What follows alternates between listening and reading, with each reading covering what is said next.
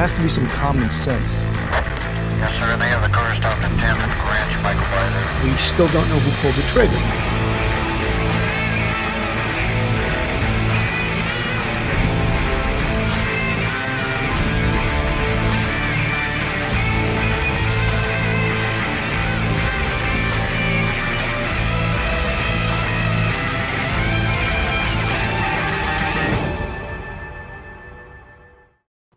Hello, everyone, and welcome to Police Off the Cuff, Real Crime Stories. I'm your host, retired NYPD Sergeant Bill Cannon, retired out of Manhattan North Homicide Squad, almost a 27-year veteran.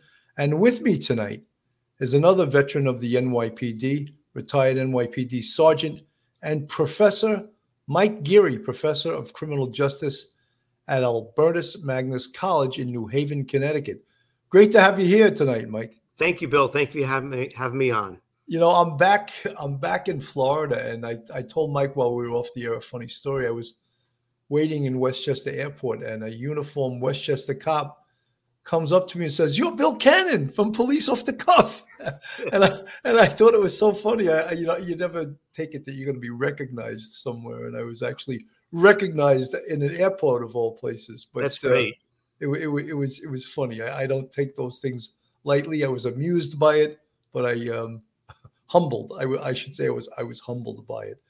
Oh, so, Mike, good to know people are looking or watching. Yeah, it feels good to know. Yeah, people are watching it, and fondly. Yeah, that did make me feel good. I could go to Florida, and I flew here last night. It's like 2 hours and 45 minutes, and you're in a different climate, same time zone, but a different climate. It was about 75 in Florida. I came from 32 or whatever, and a couple of days before was like 20. Anyway, let's go to this case. You know, Mike, this case is much more difficult than I had thought when it first happened. I was thinking this is going to be solved in a week or a couple of weeks, but certainly it's a difficult case. And you think about the police and the Idaho State Police, the Moscow Police, and the FBI. What are they doing right now? Where do they go from here? Have they hit a wall in certain aspects? And what are they doing to get over this wall? Are they putting their investigative heads together? Are they getting referrals from other investigative minds out there on what they could do, what they should be doing? Or do they have a completely focused direction in which way they're going? Yeah. Do they have a potential suspect, or as the media puts it, a person of interest? And I hate that expression, right? Of interest. Do they have a suspect in mind? Now, go ahead, Mike. Yeah, no, I'm sorry. I think early on, when they first went to the crime scene, within the first, say, 48 hours, by the time the Oregon State Police arrived and the FBI arrived, and everyone's memories are fresh. The students could remember where they were, the day before. And not a lot of time has elapsed. And that's why we look at the critical 48 hours from the time that a crime has been committed, because you can develop a lot there. People's recollections are fresh. People who have conspired to engage in a homicide may not have gotten their heads together to come up with a clear story that sounds believable to police if they get questioned. And so that's important. And a lot of what you see with young people today, very different generation than us, is you see a lot of talking, texting, a lot of information out there on cell phones, email, those sorts of media that we really didn't use many years ago. And so you can gather a lot of information. And I think when people are in shock, when they first find out what had happened, you may get a lot of spontaneous statements by the students. Well, I might have heard this, or I might have seen that, or wonder who could have done it. And they may suggest someone, and you get a lot of that information right in the beginning. And that's wonderful. And maybe you can begin to develop, a line of thinking, as you and Phil and I have talked about this many times, and to go with, what is a theory of the crime? What seems to be more likely? And what you think within the first 2 days may not really be changed by what you subsequently find out, or it may, when you start getting back some of the scientific evidence, like blood, and you start to look at other things like blood spatter pattern and DNA analysis, fingerprint analysis. Those things take, weeks. And like, for instance, fingerprinting, you can get those results back lickety split, but DNA is going to take you 4 weeks. If you do autopsies, as you know, when they do, when they're looking at whether or not there's what's in the bloodstream, different kinds of alcohol or narcotics, you're looking to see what as an indication of what may have contributed to a death, especially if you're looking at a possible suicide. Not in this case, but those sorts of things, that takes weeks to get back those results. So in the beginning, you get your first flush of information, and that's great. But even if you ever watch the show 48 Hours, if hopefully the people who are watching this show, do look at that show. It's an excellent show, but quite often those cases are not solved in 48 hours. For most of the time, they get a lot of information 48 hours, but then they have to wait, and there's a lull for a while, and then months later they will make an arrest. Sometimes. Mike, I worked, as you know, in Manhattan North, and which was the 12 busiest precincts in Manhattan. Yeah. During my homicide career, and you covered my precinct. Yeah, and prior to that, I was in the 2-3 squad, which is El Barrio, Spanish Harlem, mm-hmm. Back then, an extremely violent precinct. Yeah. And in itself could have had a homicide squad within the 2-3 squad, because that's how good the detectives were in the 2-3 squad. I went to the homicide squad. I was there for almost 10 years. The 2-3 squad was as good or better than anyone in Manhattan North Homicide Squad. I don't say that lightly either, because Manhattan North Homicide Squad had some great detectives, but the 2-3 squad was just as good. Yeah. And they worked that precinct area. And that was the wonderful thing about working with experienced detectives, is that when I got to a scene, I didn't have to bark out orders. They knew exactly what to do. And sometimes they would tell me, Sarge, we're going to do this, or we're going to do that. I'd be like, hey, you probably know better than me, Right. And it's what a difference to work with experienced detectives. It makes things work faster. And better and more efficiently, Yes. Although, there's always the cute guy that wants to go to the hospital every time and never does the DD5. There's a complete follow-up. He wants to take a free ride to the hospital. Oh, no one had anything to say, right. And not give you any paperwork. What we're learning now to this juncture, it's been 35 days since this occurred. This occurred on November 13th. Someone in the chat stated, and I want to bring this up, that what hurt the investigation from the very beginning was the fact that it was the week before the break for Thanksgiving. Mm-hmm. Yeah. So as this occurred, many of the students and the professors were going home. So they didn't have the wealth of people around that they could interview, that they could, pick the brains of people, because people fled the campus. And fled is not a good word, but they left the campus. And then coming back, if they came back, many students didn't come back because they said, till they catch this guy, I'm going to take classes online because I'm a little nervous about being in Moscow, Idaho.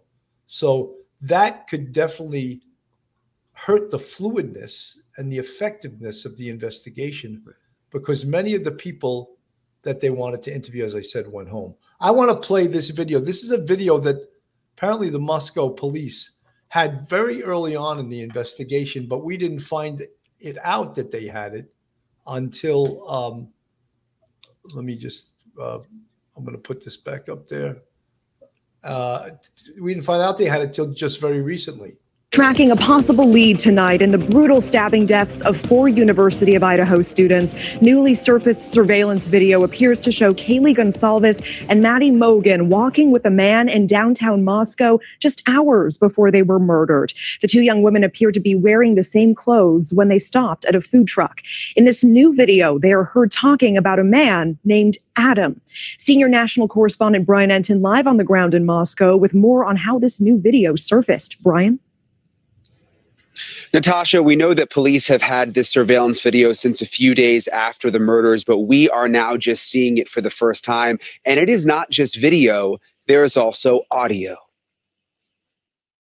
Surveillance video newly obtained by News Nation shows what appears to be Kaylee Goncalves and her best friend Maddie Mogen walking in downtown Moscow, Idaho, just hours before they were murdered. You can hear their voices in the video.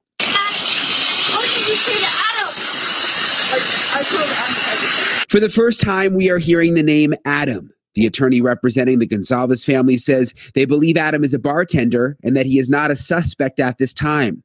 The Moscow Police Department not commenting specifically on the video, but in a statement to News Nation said, any digital content submitted as tips and leads becomes part of the investigation. We review and investigate submissions. Findings become part of the information we do not make public to maintain the integrity of the investigation. Meanwhile, the Goncalves family is questioning whether the investigation is being handled properly by Moscow police, especially within the first 48 hours after the murders. Their attorney spoke to News Nation's Chris Cuomo. From the get-go, we still get more and more information every day about mishaps or missteps that I think the investigation has made.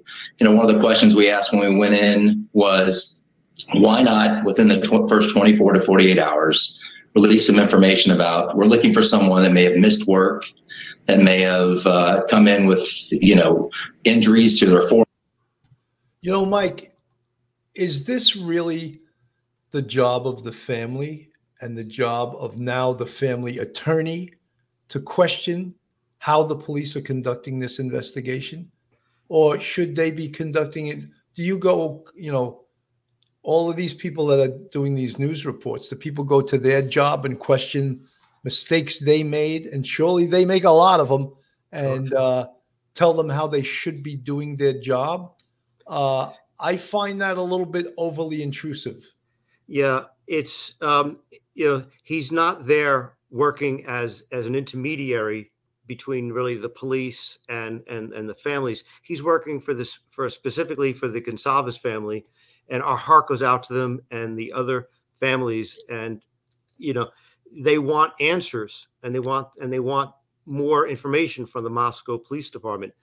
Perhaps the information that they received early on in the very first, as he mentioned, 48 hours was very maybe contradictory. And we know that the mayor did not do a real service to the investigation by coming out with a very interesting, maybe strangely worded assurance to the public. And so, yeah, there was a lot of concerns that what the heck is going on at the initial phase of the investigation. And yes, would it have been excellent if the Moscow PD had put that out there to let people know, by the way, we're looking for a particular, maybe a person or persons. Has anyone not shown up for work? Has anyone maybe have gone to the hospital? Do you know of anybody that has an injury that seems inexplicable? Yes, that would have been good. However, that's not what happened. And for him to sit there and use that to suggest incompetency on the part of the Moscow PD, who's working, remember, not on their own. They are working in conjunction with the Utah State Police and the FBI. So, yes, are they the most experienced investigators like you discussed in the 2-3 precinct? No, but they are working hand in hand with two agencies that have tremendous more resources than they do. This doesn't do anything more, I think, really than drive a wedge between the families and the police department, and it has turned what a supportive, maybe not the best in terms of communication, but a very supportive feeling between the PD and the families. It turns it into more of an adversarial relationship. And I would, if I was a member of the investigation team or a chief in the Moscow PD, I certainly would not bring this man in behind closed doors and give him some very confidential information or sensitive information that they wouldn't want to be made public, because you kind of have the idea that he will then go and be on a talk show or given a report to a newspaper reporter, or go back to the other families and discuss what he's learned There's no way you can have him assure the families, don't worry, I spoke to the PD, they're doing fine. They have concerns about the security of the information. I doubt he would do that. It would be wonderful if he did, but he's under no obligation to do that. What he would probably do is tell them all of the details that they gave. And then at that point, you have a lot more rumors and misinformation going out to the public, because once it gets told to that family, the family members, there's no holding back where they may go with it. They're free to talk to anyone they want. Mike, I just wanted to say that none of us, at least me sitting in my chair, and I know you sitting in your chair, want to criticize Steve Gonsalves. No, definitely not. He's the grieving father, lost his beautiful little girl, and he's frustrated. He's angry. He's all of those things. He's losing his mind the way probably all of us would. And he's looking for answers, and he's not getting them quickly enough. But the police department has to be strong enough to stand up to him and say, look, we understand where you're coming from. We understand you're in trauma, but we have a job to do, and we have to do it the way that we were trained to do it and the way that we think is best. And do police departments, and I say police departments plural, do they make mistakes? All the time. But does any profession, the doctors make mistakes, the lawyers make mistakes, right? Everyone makes mistakes. There's an expression in the police department that I love, and I take it with me for the rest of my life. And it's very simple. And it goes, 1,000 attaboys don't equal one shit. And that simply means you can do 1,000 things right. You do one thing wrong, and everyone remembers what you did wrong. That's right. And no one cares about the 1,000 things you did right. Right. That applies to a lot of professions. Some professions are unforgiving, and police work happens to be one of them. Right. And if something was not done in a proper sequence, it doesn't mean that it's going to have a material effect on the outcome of the investigation. We talked a couple of days ago about the cars that were removed. They weren't removed right away and taken to like a garage and looked through with a forensic examiner. They were left there at the scene for a while. And yes, it would have been great if they had removed those the 4 cars right away, but they didn't.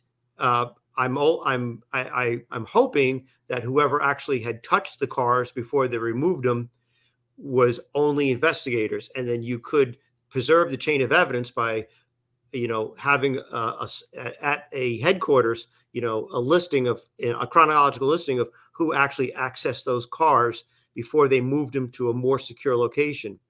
Does that damage the chain of evidence? Does that destroy forensic evidence inside the car that they were sitting there for like a week before they were actually removed? Probably not at all.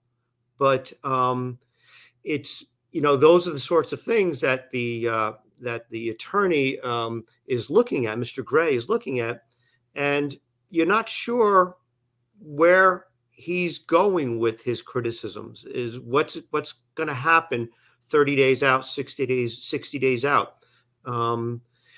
Remember, he's working for the Gonsalves family, and he's not a neutral arbiter, and he's using his position by getting some information, being privy to some information, and using that confidentiality that he has to actually, take a cheap shot at the police department. Mike, I would just want to read this from the chat. At Michael Gary, there has to be some kind of advocate that it's their job of informing the family of progress, because it's not cool to let this family sit and wonder.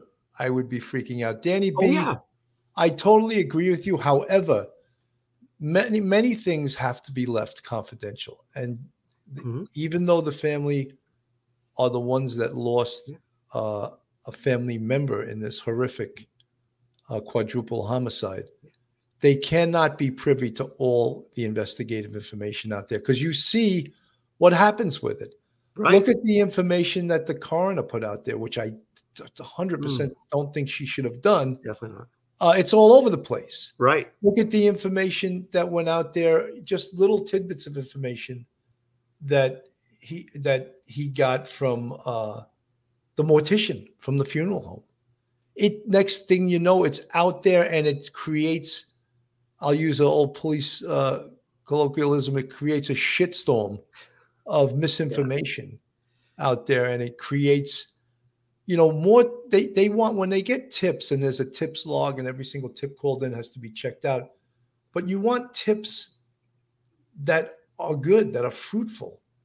90% of the tips you get are garbage. That's a French word for garbage, and I can attest to that because I've seen these tips come in.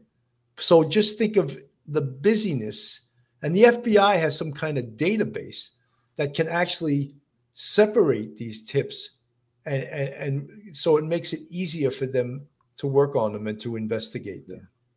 I mean, as a father of girls myself, and you're a father, I can't imagine the pain that any of the family members are going through.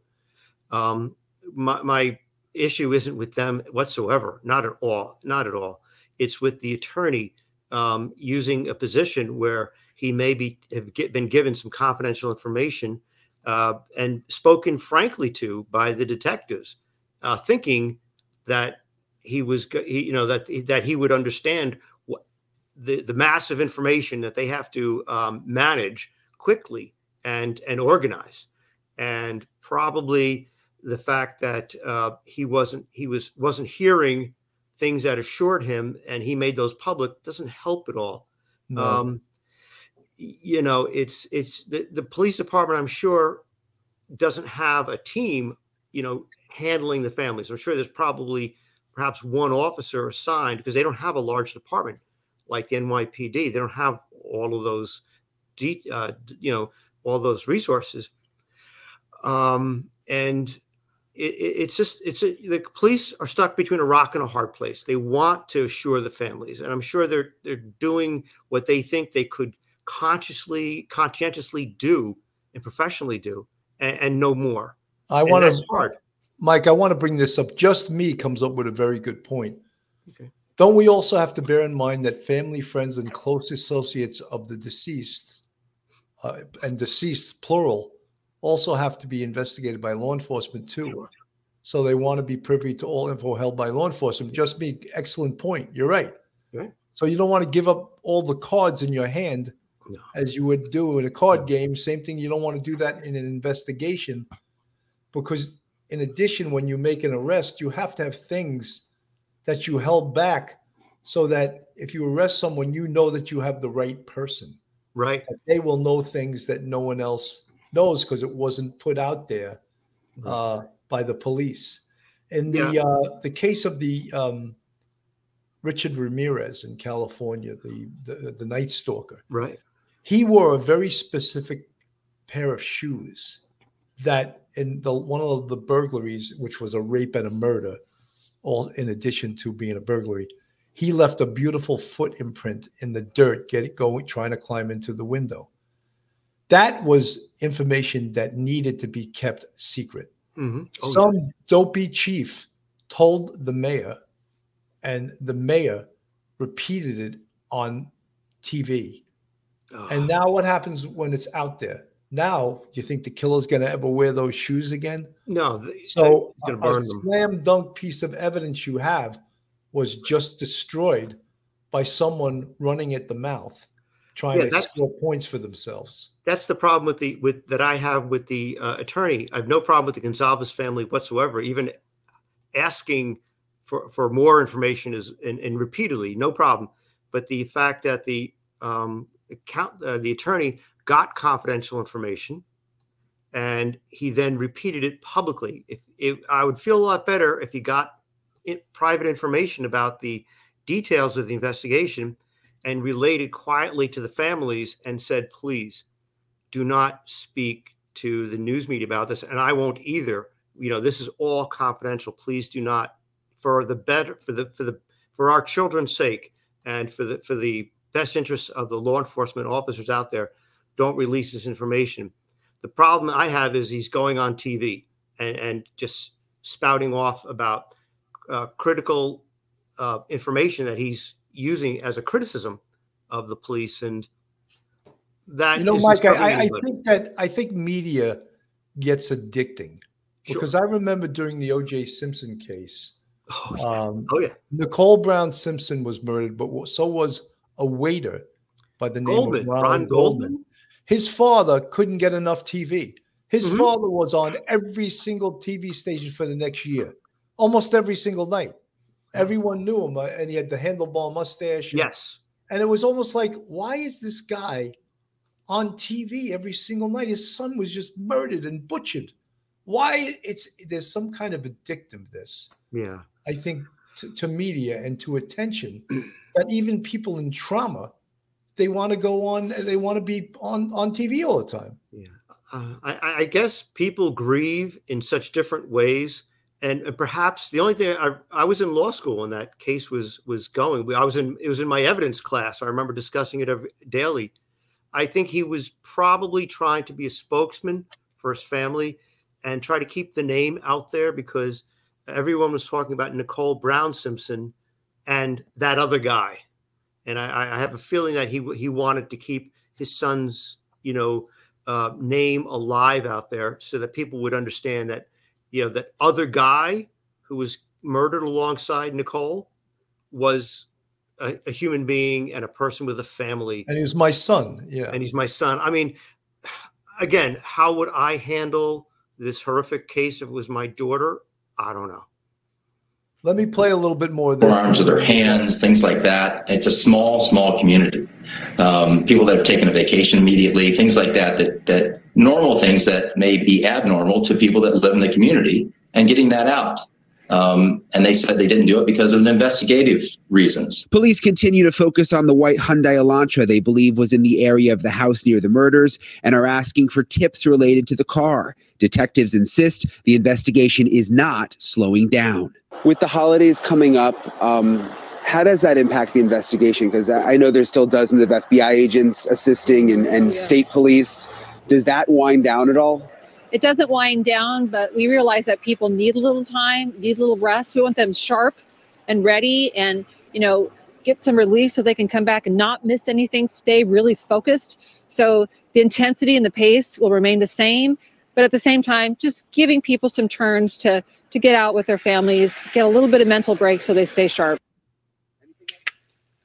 So police say that the pace will remain the same, but still no major updates. They haven't released any suspect information or a person of interest, but they insist this is not a cold case. Natasha?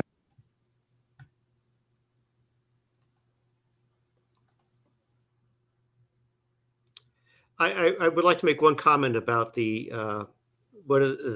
criticism that the attorney had.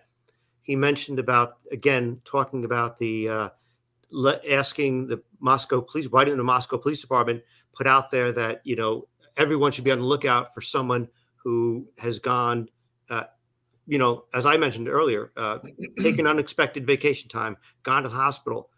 And I would imagine the reason why they didn't, and I said in the beginning, it might be a good idea to do that. Absolutely. I think they should have. But on the other hand, you could drive the person underground and they wouldn't seek medical help. And so that was probably the reason why they considered releasing that request to the public to be strategically, not in the investigation's best interest. Well, Mike, one of an investigative checklist, and I hate to use that word checklist, but the NYPD was big with checklists. Yeah. And one of the things any kind of knife homicide, it would be routine and part of an investigative checklist to call all the area hospitals to check if someone came in with a knife cut to their hand or any other part of their body. And if someone did, report that to the police, and we want to know, and we're going to want to go speak to that person as to how that occurred. Mike, I'd spoken to you also off the air, and we spoke about two things that I think it could be very important in this case. And one of them is, and I'm going to let you explain it, and you can explain it in your professorial way. I could explain it in my definition way, but I want to talk about signature. What is a signature in regard to a crime like this? Signature is part of the term. It's a subset of the term of modus operandi, and that is the mode of operating in Latin, I would imagine, the way a particular criminal suspect goes about committing their crimes. If they're a robber, maybe they always use a .45 automatic, or maybe they always point a knife at someone, or they always follow an old lady and come at them from behind, or their modus operandi are always around subway stairs late at night, looking for people who are late night commuters. It's their particular way of operating. And if it is and we've run across that in our careers, where you do see that people get comfortable if they're successful doing their crime, burglary, robbery, rape, whatever happens to be, assault, whatever happens to be, car theft. If they do it often enough and they're successful, they'll keep using the same sort of method of operation, and because they know that it works for them. And signature is more where there's something very unique about it. Perhaps a rapist who, maybe, bites their victim at in terms of that sort of thing, or carves something in someone's chest with a knife. That, or that actually happened yeah, in East Harlem. These guys raped nuns, yeah, and this guy carved crosses in their chest. That happened in the 2-5 precinct in the 80s. yeah. There was another, when I was in the academy, we had a sex crime detective come and gave us a fascinating talk, and he spoke about this rapist who would rape, and he wouldn't take his penis out. He would take it out through his zipper. And that was his modus operandi. Right. He wouldn't take his pants off. Okay. So when he arrested him, he had cuts around his penis from his mode of operation. I hate to be so graphic, but this is crime, and this is an adult type thing. But so when he arrested him, of course, he had cuts, and he took pictures of it. It was the most damning evidence there was to show his modus operandi and show the results. Right. The signature. Mike, I have actually a definition of signature. Signature is an aspect of a crime that is completely unique to the participant, right, and commonly not shared by any other. Right. So the uniqueness would be the non-removal of the penis, right? Yes, and the injury. But let's talk about signature as it relates to this case, or even modus operandi. Yeah. Now, has this person committed another crime like this before? Right. Or is this a first timer? It's possible this person knows what they're doing, and they can work pretty quickly, and they're violent, they're aggressive, and they can move stealthily. I am sure that a part of the investigation is the fact, because Idaho is so close, where they are in Moscow, so close to Oregon. I'm sure Oregon authorities and other adjoining states, they're looking to see if there has been recently, in the past several years, anyone using a large hunting knife and cutting someone's throat. That seems rather a very signature kind of crime. You would expect that if you're going to stab somebody, you're probably going to stab them in the chest. The fact that he went for the throat, and that's, from what we know, that seems to be something that all four of the victims have suffered from.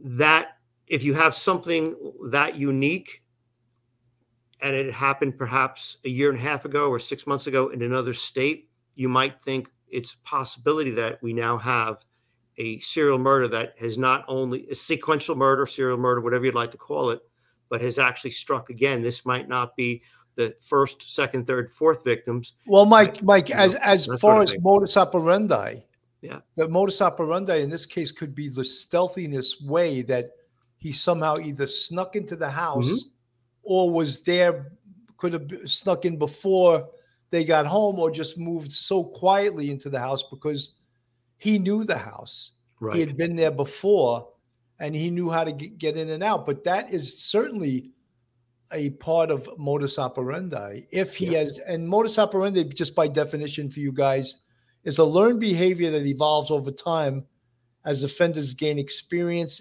and confidence. Right. So they stick with surely this guy was confident. He went into this house by himself and he murdered 4 people with a knife.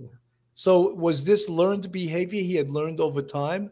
And did he achieve confidence because he had done this before? These are all questions that I have. Folks, this is Police Off the Cuff, Real Crime Stories. If you like real crime from a police perspective, then certainly you're in the right place. Go to our YouTube, hit that subscribe button, ring that bell, give us a thumbs up. And if you want to support us, we have a Patreon with 3 different levels. And we also have a YouTube channel. You can see the folks in the chat in the green font with, count them, 5 different levels on our YouTube channel.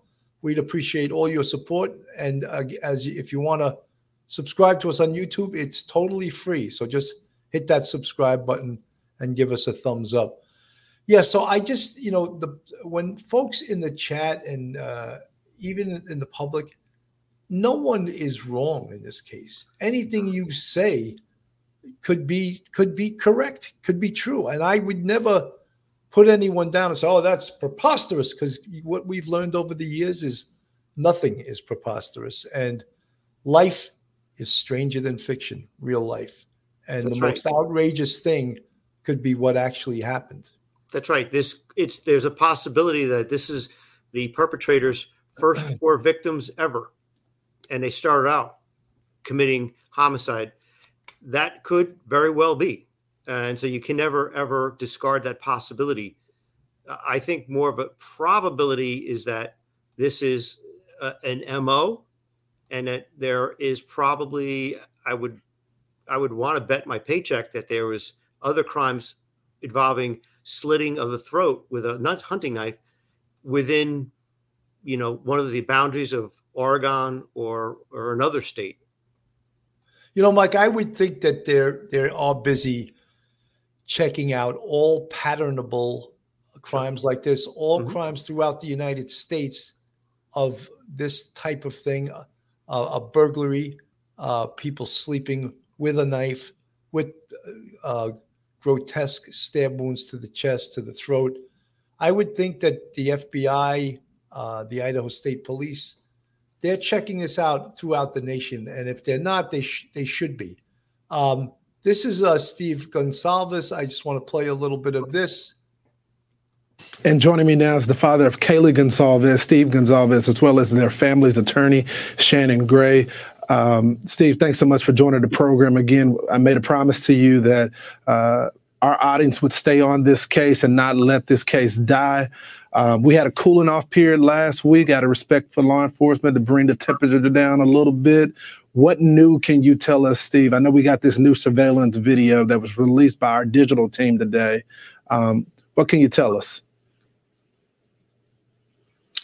That film, to the family, we've had that film for a while. I believe the business reached out to us directly, and after they had given it to the police.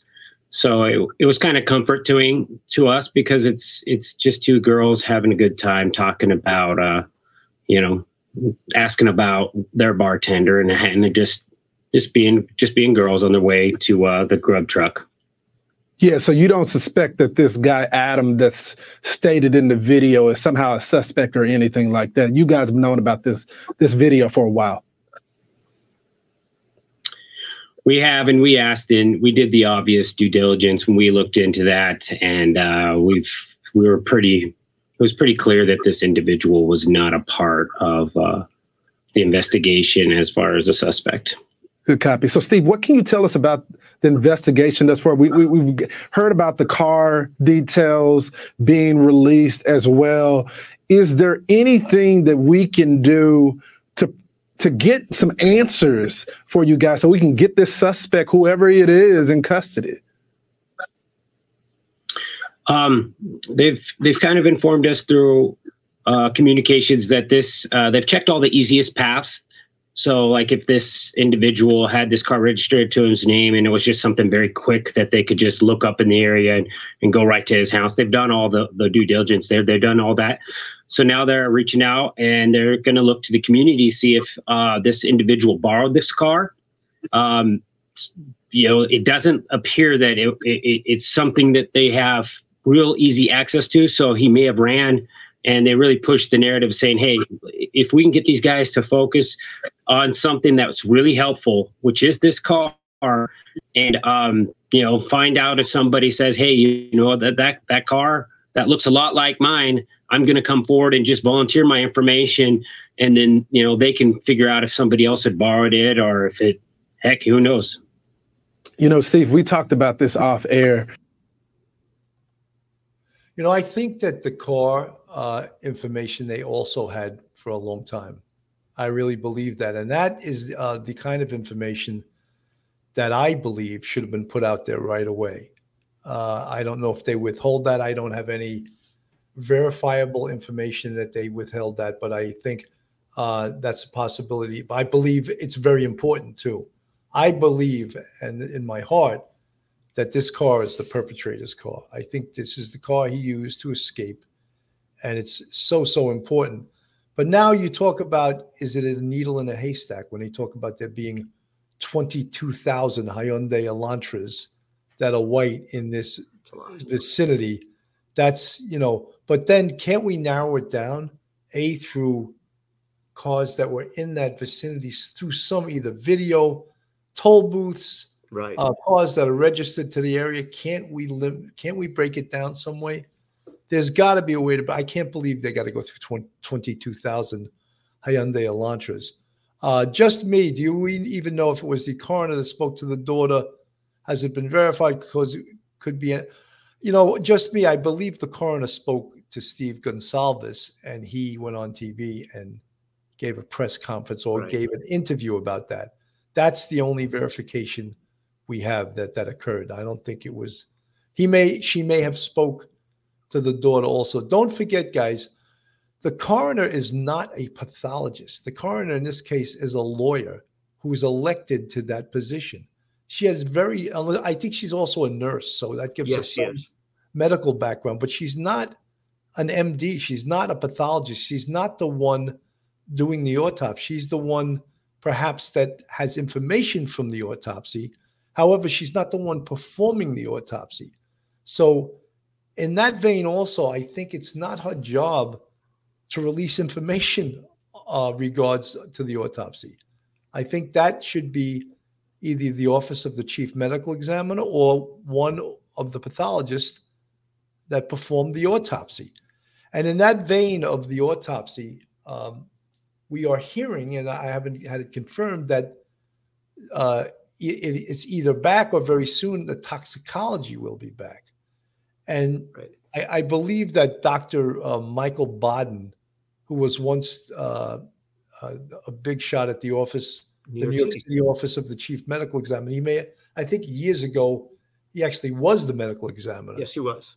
But he's been at his job maybe a little bit too long, and he was once one of the most respected and brilliant pathologists in the nation.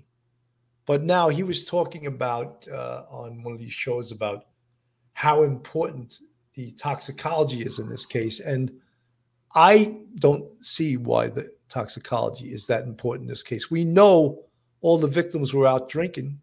We know that. Two of them were at a bar, and the other two were at a fraternity party where undoubtedly there was lots of drinking. So unless we're going to, Mike, I know we spoke about this before we went on unless there's going to be some bizarre drug in the systems of the victims, I don't see how it's that useful, Mike. I don't see how it's useful really at all, because you're gonna find out that they have a beer in the system, wine, that sort of thing. You're gonna find trace evidence of what they had eaten in their stomach. We're not looking at a case of a question whether it's a suicide or whether somebody was drugged, sedated. Maybe that's what he's thinking, that there may be some evidence of some sedation, some substance. But other than that, where there's a case of, well, is it a suicide? Maybe a strange set of circumstances where you're not sure if it's a suicide or not. Yeah, what's in the person's system, like the Debbie Collier case, it's one of those things where, yes, it's really important. In this case, probably not, because we know that they've had a few beers and they went home and they went to sleep. And it's from the set of facts that we know at this point, there's no allegations that there was anything further in their system, any sedatives in their system, like, for instance, like a date rape drug or something like that would quickly wash out of their body. So but Mike, that doesn't come into play anyway. They were in bed. We know they were all in bed, and they were stabbed in their home. Right, exactly. Exactly. You're right. This has nothing to do with someone getting drugged, someone someone dropping someone a Mickey. This has to do with people at home in bed being slaughtered. So I could be wrong, but I don't see how toxicology is really gonna tell us anything in this case. Folks, you're talking about, we're all expecting that, and I've said it from the very beginning, we're all expecting that smoking gun piece of evidence from the crime scene, that commingled blood, which part of it is the perpetrator's blood. So far, we don't have it, or we weren't told that they have it. So far, we don't know if there is a fingerprint of use. Could the perpetrator have been wearing gloves? Absolutely. He took a lot of precautions, right? Mm-hmm. No one saw him come in. No one saw him leave. He took a lot of precautions. How did he get in? Most people are arguing that they believe that he got in through the back of the house. All right. Why did he leave the two girls on the first floor alive? How come they weren't attacked? Right. Did he not know they were there? It would seem that he would know they were there because he knew everything else. Right. Who were the first two attacked? Right. What's the chronology? Chronology, I talk to my students, it's so important. The chronology of events that you could recreate at the crime scene. What was the chronology of who was attacked first?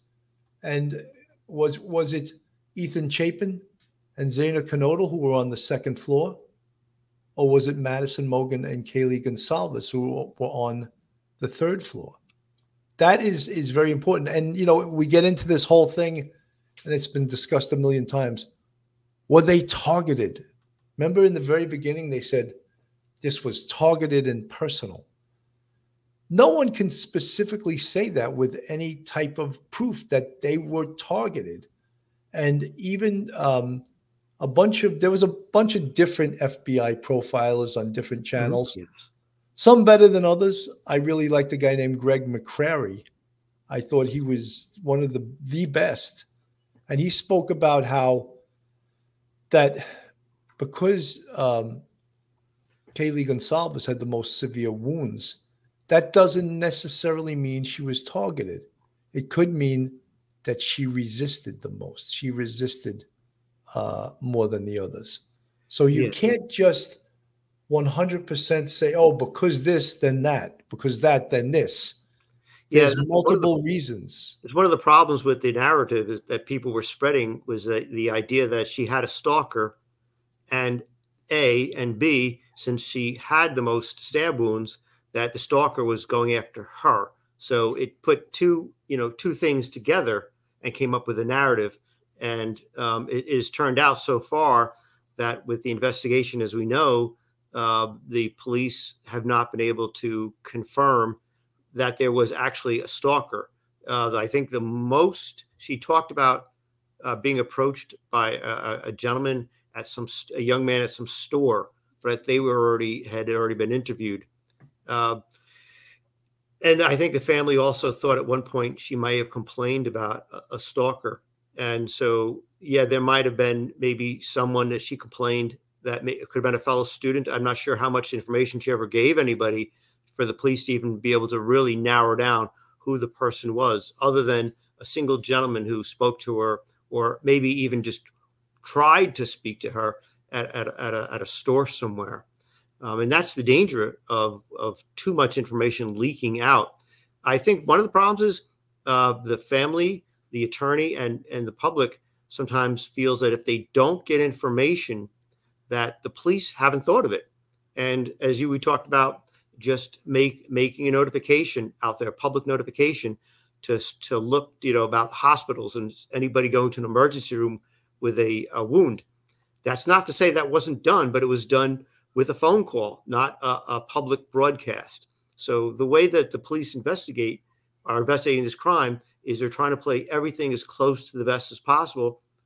And other than being frustrated by a lack of communication, I am too, and I can understand the families and the community feeling the same way. It doesn't mean that the police aren't doing this in the most professional manner possible.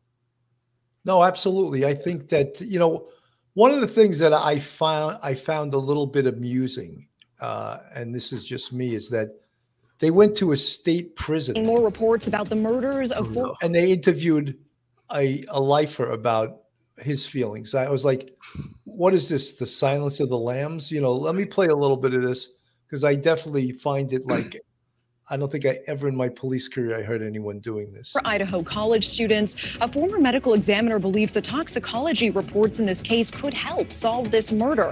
This coming after the coroner assigned to the case called the tests irrelevant to the horrific killings. A police officer's body cam also picked up a loud sound that could have been a scream around the time of the murders. Also, a convicted killer on death row believes the killer was waiting inside of the house before the savage stabbing spree. We want to bring in now former FBI agent Tracy Walder for her insight into these reports. Tracy, thank you so much for being back. Thank you for having me, Natasha. And first, what do you make of the San Quentin death row inmate giving an interview saying that he believes the killer was already waiting inside of the house? Does this theory have any merit? I don't want to say that it doesn't necessarily, because the reality is we still have no answers and we still have no suspects. And so what I do think is interesting, and what I do think lends a lot of credibility and this perspective, is that he is a criminal and he is inside the mind of a criminal. A lot of times, we rely on profilers and things of that nature who are not necessarily, of deviant mind and involved in these kinds of activities. And so I do think that his theory has merit, but obviously I certainly cannot say if it's fully credible or not. Now, I do think it could possibly explain how the person perhaps knew the house so well if they hadn't been to the house before. But then I think it really, in a weird way, casts a wider net in terms of suspects, and that perhaps this isn't someone who's in either an immediate or sort of periphery friend circle of the individuals. And I think that in and of itself is scary.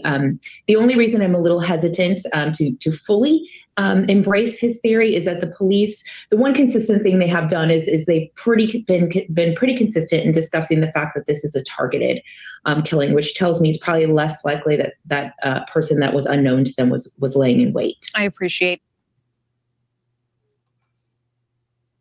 I just find it a little bit, like Silence of the Lambs esque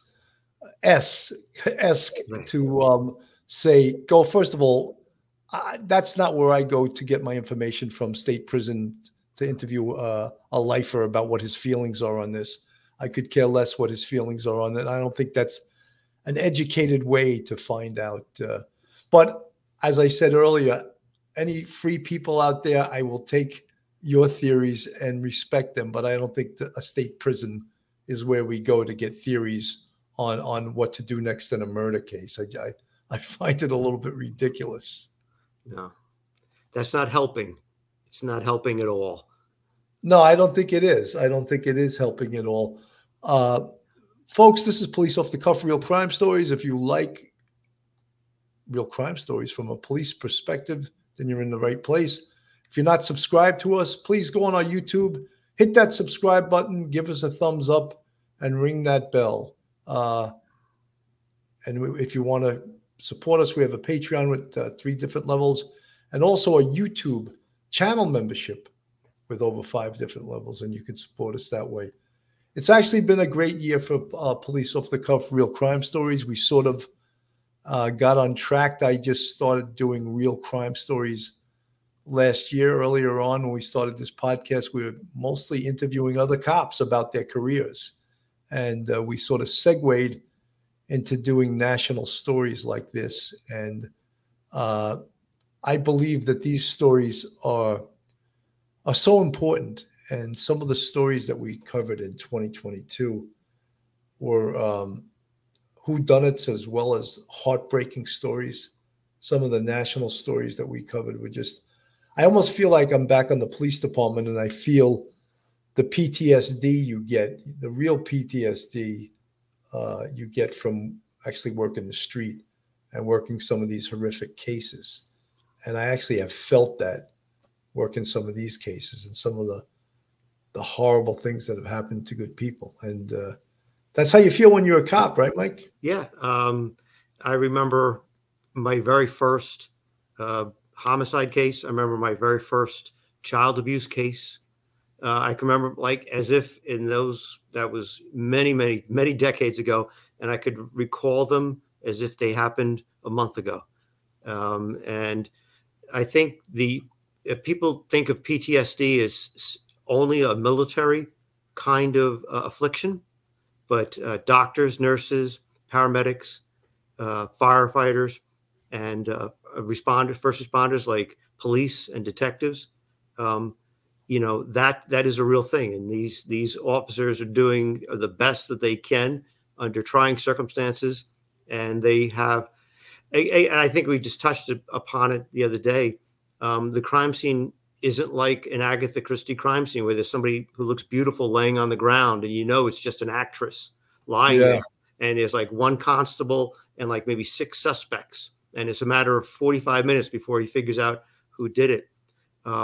It was a horrific crime scene. It was also tainted at the very beginning by the fact that people were invited over and were in the bedrooms because the 2 surviving girls were understandably freaked out about what they were seeing. And they probably could not actually believe what they were actually seeing. And so that makes it very difficult for the officers. And the officers have to deal with this in the most professional way. And they are fathers and mothers themselves. And, they have to go through this investigation process. And part of it is maybe painful by not sharing what they would like to share with the public. But I think, the public has to understand they're doing their job probably in the best way possible. Absolutely. Tom Cusinelli, cell phone pings compared to Hyundai registered owner. What do you think, Bill? Tom, I think that if that were the case, we would have him already. I think that they have the car on video, either at the house or in its closest vicinity to the house. And then they have the video of the car fleeing at about the time that was consistent with doing the murders. I want to play this. This is Ashley Banfield. And it's about them talking about contacting the vape shop owner about a potential stalker. This would have been the second stalker. They had already cleared the first 2 stalkers that they had spoke about early in the investigation. The host of the Hidden True Crime podcast. She's been following this case from the beginning. Idaho well. It's kind of like your backyard as well. I want to ask you a question that, look, I have lived in a small town and I know the feeling sometimes of a small town. And when federal agents show up in a small town, it can bristle people. And I wondered, now that we know that the surveillance search or the information search has now branched out to like 24 miles away into those other small towns like Troy, how do the folks in rural Idaho or in those smaller towns, how do they like it when federal agents show up and start asking questions? Are they helpful? Do they support the police no matter what level or what badge they're wearing? Or might they run into roadblocks and find this a difficult effort to try to extract information from folks far-flung? Great questions you have there, Ashley. What's interesting is I would say you're exactly right, typically, right? Typically, you nailed it with the small towns. They're not going to like outsiders, federal agents coming in. When it comes to this crime and this case, I think they're going to welcome it. I think, how many students are going to come back to the, University of Idaho if they don't solve this? How many people are going to be looking at this police department if they don't arrest someone or solve this horrendous crime. The good news is the FBI has been involved from the very beginning. It's always been a bit of a multi-agency investigation. That's going to be in their favor. People are already used to the FBI a bit, but expanding, bringing more in, it's going to be overwhelming to the residents. But I really do think when it comes to this case and this crime, they're going to welcome this and they're going to be willing to talk and willing to help. Look, I'm really glad for that. People have to support the police in this effort, even if they're frustrated and angry and they don't think that they're getting far. You have got to do everything when they come knocking, no matter what political views might be. The other question I have for you, and I don't know if you're going to have the answer, but I wonder what your gut tells you. When I heard they're moving 24, miles out and maybe even further, I thought two things instantly and simultaneously. Oh my God, they don't have anything. And they're going farther, in desperate search for anything. And then I corrected myself right away, and I thought, oh, they're on to something. They're following a trail. They got a trail, and it's taking them that way. What's your gut on that, Lauren? The exact same thoughts you have had. Again, you just said what everybody's thinking. They either have nothing, so they're expanding their search because they've done all they can in Moscow, or they have a trail and they're following it. Clearly, this car that you've mentioned, this Elantra, is everything, right? And I think you also posed the same questions we all have, Ashley, which is this someone they just want to question? Because, and I love that you asked that question to Brian, because why haven't they come forward? Or is this a suspect? Great questions. We're all asking them. And I think it's the same with them expanding this search. Do they have something? Is there a trail? Or are they expanding because nothing? Absolutely nothing. Because we're all waiting to find out. Because the trail's going cold in Moscow, or is the trail getting hot somewhere else? So, Lauren Mathias, thank you. Great with.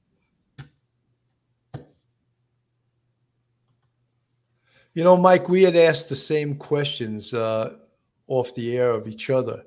And I think that this white Hyundai Elantra, the 211 to 213, I think that that's a huge, huge lead. And I think that potentially is the perpetrator's car. And I think that they really, really 100% have to pursue that.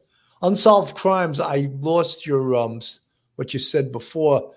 You said you had found out or figured out, I think there was like 340 something white Hyundai Elantras in the vicinity fitting that description. I could be wrong with the number, but that was your research, that was what you found out through your investigation, hand that over to the Moscow police.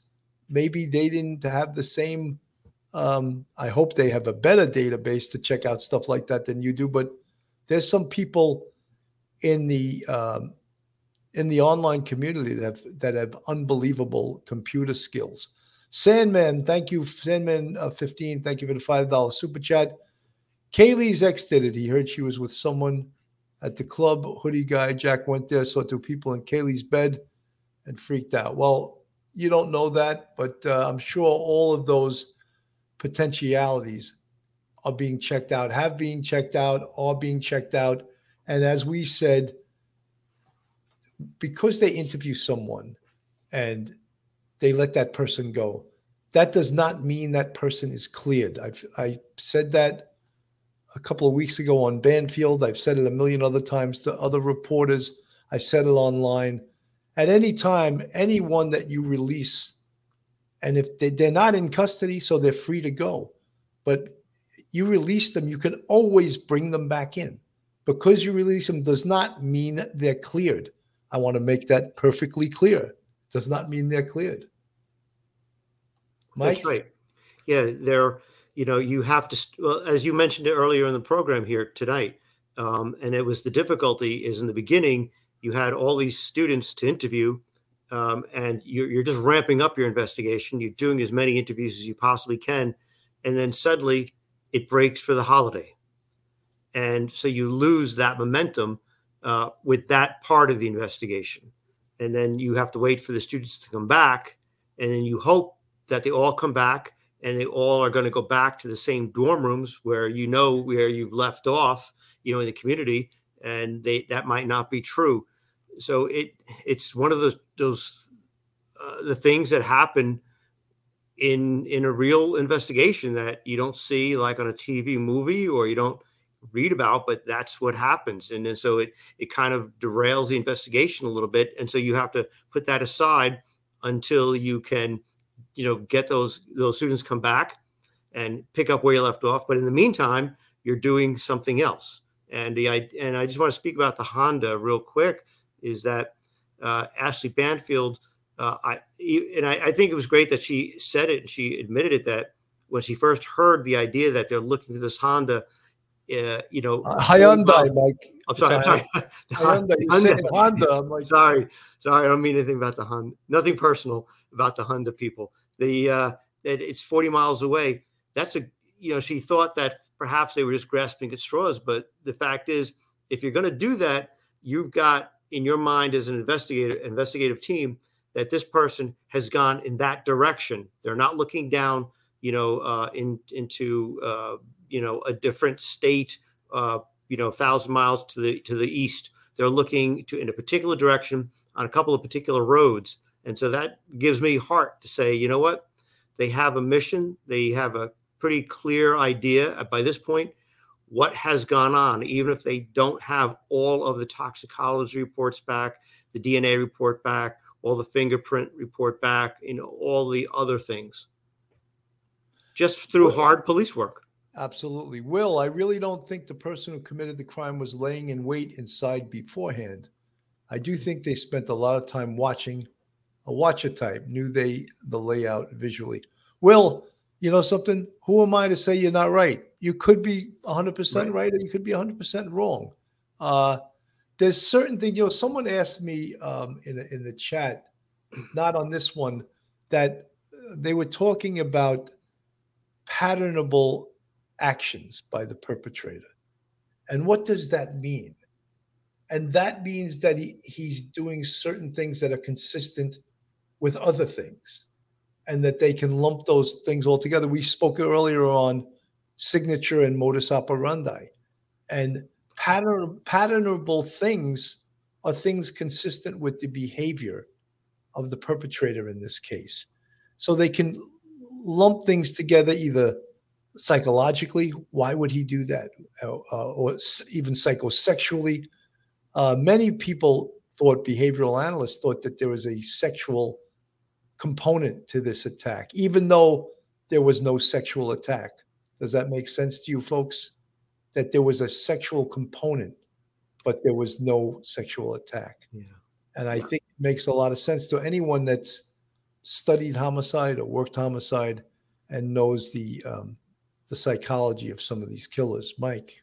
Yeah, I think the idea that that there was a sexual component to the attack, I think probably comes from the idea that she had a stalker, and the stalker may have been the one watching from a particular girl's, like Kaylee's bedroom, from the wooded area in the evening, and that the attack was in regards as an answer to a possible rejection of an advance. Yeah, that's all a distinct possibility. We can't be 100% sure, but if that were the case, then yeah, there is a sexual component to it, even if there isn't a sexual act like a rape completed. So yeah, that's a good, it's good a theory as any. I would like to know in this case too, and I don't believe that that this is the work of a serial killer for several reasons, but I'm wondering if in this attack that the perpetrator took a trophy or a souvenir, as they call them. Right. And that's commonly taken by a killer from a crime scene, from a victim, so that at a future time or date, the perpetrator can relive the attack, relive the excitement, relive whatever they got out of this attack. And I think that also has to be considered, because that is an evidentiary type thing. Look, I believe that there's going to be an arrest in this case. I believe that with all my heart, and I pray that there is going to be one, but I really do believe that if you're an atheist, I believe it. And if you believe in God, I believe it. I just think that there's so much evidence in this case that there is absolutely going to be an arrest. And we hope and we pray for these families that they're going to get closure through an arrest, and through not just an arrest, but a conviction, that whoever did this horrific crime is going to spend the rest of their life in prison. Yeah, I think just looking at the idea about with the Honda and the information that they've given out, and looking and expanding their, dragnet, if you will, the idea that in a way, perhaps that we've gone to the second phase of the investigation because we have a direction, perhaps, of flight. You have a possible identity of the getaway car. So it might end up being that the police have actually done as much as they possibly can in the local area with their interviews, and that we may be looking at, getting back the DNA evidence, all that other evidence, but also we're now maybe in the phase of almost like of a manhunt way, which is something that would be more satisfying to the police, because at that point you feel like, okay, we've got a direction that we're moving in. And that really helps the police, re-energize the police when you feel like you're in that part of an investigation. Absolutely. Paul Vest, there may have been no sexual assault, but this case screams of sexual anger, frustration, and the perpetrator's inherent knowing of his inner inadequacy, in my opinion. Paul Vest, I happen to agree with you. And what do they say? Great minds think a lot alike. There has to be a little bit of humor to this show with such a serious topic. I want to just play a little bit of the Moscow Chief, and then we'll start wishing everyone a happy holiday. Let me play a little bit of this. Did massive amounts of video footage, especially in the critical camera areas. And we looked at the 24 hours prior to and 24 hours after of those. And now we're extending that out even further to other cameras and other time frames. We go through the latest developments in the University of Idaho murder investigation. From updates on the search for a car to a new stalker report, we get into it all. Welcome to Sidebar, presented by Law and Crime. I'm Jesse Weber. We have had an interesting past few days in the University of Idaho quadruple murder case. The killings of 21-year-old Kaylee Goncalves, 21-year-old Madison Mogen, 20-year-old Zahner Kernodle, and 20-year-old Ethan Chapin. While there's still no arrests, no suspects, no recovered weapon, we do want to do a bit of a recap of some of the latest developments that we've been seeing and hearing. And we're going to start by talking about the white Hyundai Elantra. Now, as you'll recall, police asked for the public's help in identifying this car because they believe that it was near the crime scene at the time of the murders. Well, here is Moscow Police Captain Roger Lanier explaining some of the latest on the car and why it is so important. Well, through our tips, through our leads, some of the evidence that came in, we start to identify patterns. And like we said earlier, we are confident that the occupant or occupants of that vehicle have information that's critical to this investigation. We also understand that even though there's sometimes a fascination with a particular case, some people simply don't see the news and may not know that we're looking for it. So if we get the word out there, hey, maybe your neighbor has one in the garage that they don't drive very often. Maybe there's one that's not on the registry database. Let us know. So far, we have a list of approximately 22,000 registered white Hyundai Elantras that fit into our criteria that we're sorting through. That's an awful lot of information, but it may not be all of them. So the public can help us with that. So, folks, that gives you sort of an answer to some of the questions you might have in regards to the Hyundai Elantra. Folks, I want to thank everyone for staying with us tonight, and we're going to continue covering this case. It is a fascinating case. This case demands an arrest, demands justice, demands that we catch the savage that did this. And I want to wish everyone just a wonderful holiday, whether it's Christmas, Hanukkah, Kwanzaa, whatever you celebrate. Be careful going to all these Christmas parties. If you drink, don't drive, as they say. It's easier this day and age than ever before. You can take an Uber, right? Hopefully the Uber driver's sober and drives you home, right? But guys, I want to thank everyone that supported Police Off the Cuff, and I want to thank everyone that has tuned in tonight. We try to bring you the most updated information. We try not to dwell too much on the internet noise. We try to give you factual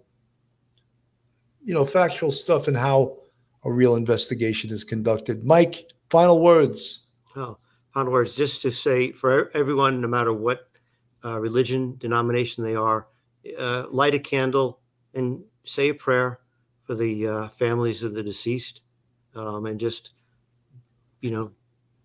think of them and say a prayer for them.